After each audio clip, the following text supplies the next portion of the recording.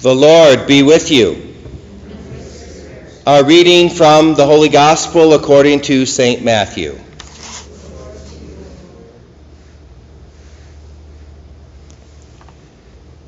Jesus said to his apostles, "As you go, make this proclamation. The kingdom of heaven is at hand. Cure the sick, raise the dead, cleanse the lepers, drive out demons. Without cost you have received, without cost you are to give. Do not take gold or silver or copper for your belts, no sack for the journey, or a second tunic, or sandals, or a walking stick. The laborer deserves his keep. Whatever town or village you enter, look for a worthy person in it, and stay there until you leave. As you enter a house, wish it peace. If the house is worthy, let your peace come upon it. If not, let your peace return to you. Whoever will not receive or listen to your words, go outside that house or town and shake the dust off your feet. Amen, I say to you, it'll be more tolerable for the land of Sodom and Gomorrah on the day of judgment than for that town."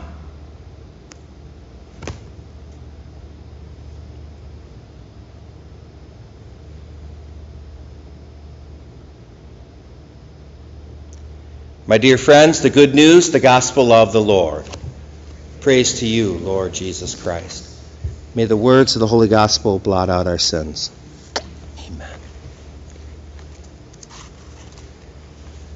My dear friends, a good teacher will come back and repeat things that they want us to know. A good teacher will come back and tell you what they've already told you so it can sink into your mind. And that's what Holy Mother Church is doing today, being our teacher. She's bringing us back to a very similar gospel that we had on Sunday. Remember, Sunday was Luke 10, the sending out of the 72, and Jesus instructed them and said very similar things to what we're hearing today. And this is Matthew 10. So if you remember, if you heard me on Sunday, I gave you the homework of reading Luke 10 because it's a summary of the Christian life. So maybe you could read Matthew 10 this week and get a little summary of what Jesus is saying there. And I'm just going to drill down on the very first part of this because it is very important, and I'd like to think about it with you today. And it's the first part where Jesus says, as you go, make this proclamation, the kingdom of heaven is at hand, cure the sick, raise the dead, cleanse the lepers, drive out demons. Just want to drill in on that first part because there again, Jesus is giving us and telling us his mission. And this is also the mission of the Holy Spirit. The mission that the Holy Spirit and Jesus received from the Father. They came into the world to do it. And that's the beauty of our Catholic faith, is we share in that same mission. That we have all been invited by God and gifted by God to do the same thing. So it always comes up over and over. The mission is healing and deliverance and illumination, or bringing truth. So that's what Jesus starts with today. This is what he puts at the top of the list.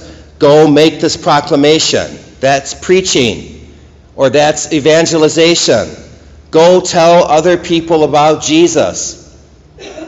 Go tell other people about the good news of Jesus.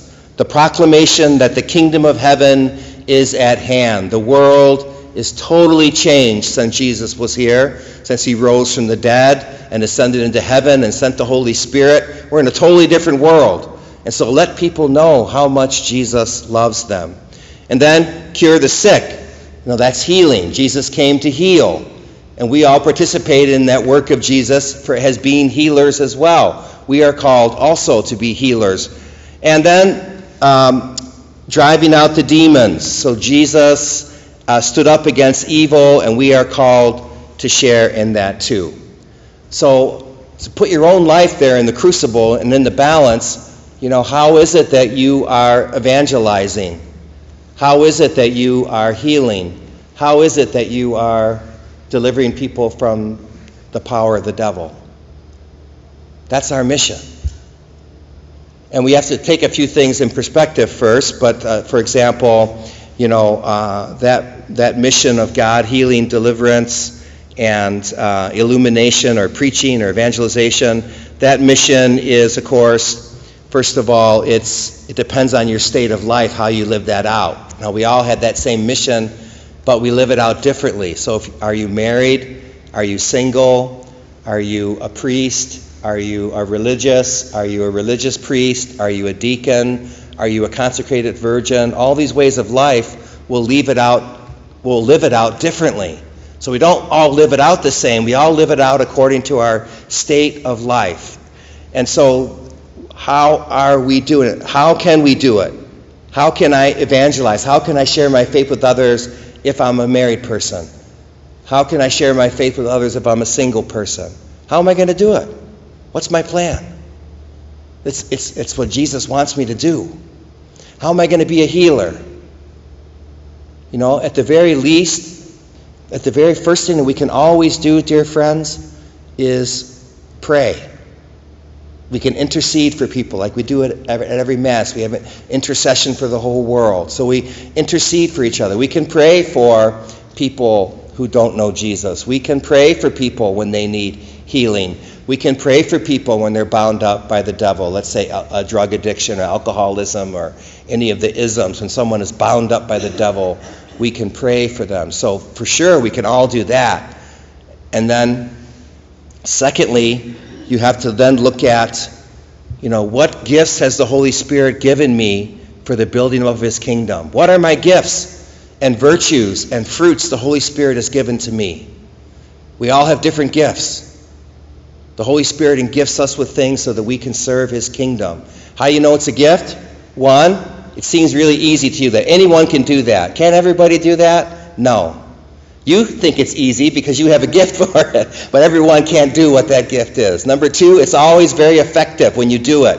When you do this gift given by God, it's always effective. And number three, people will ask you for it, even people that don't know you. Let's say you have a gift for intercessory prayer. People will say, "Would you pray for me?" People you might not even know. People will seek this gift out from you. And so figuring out your gift and working in the strengths of your gifts will tell you how you're going to be a healer, how you're going to stand up against the devil, how are you going to proclaim the good news.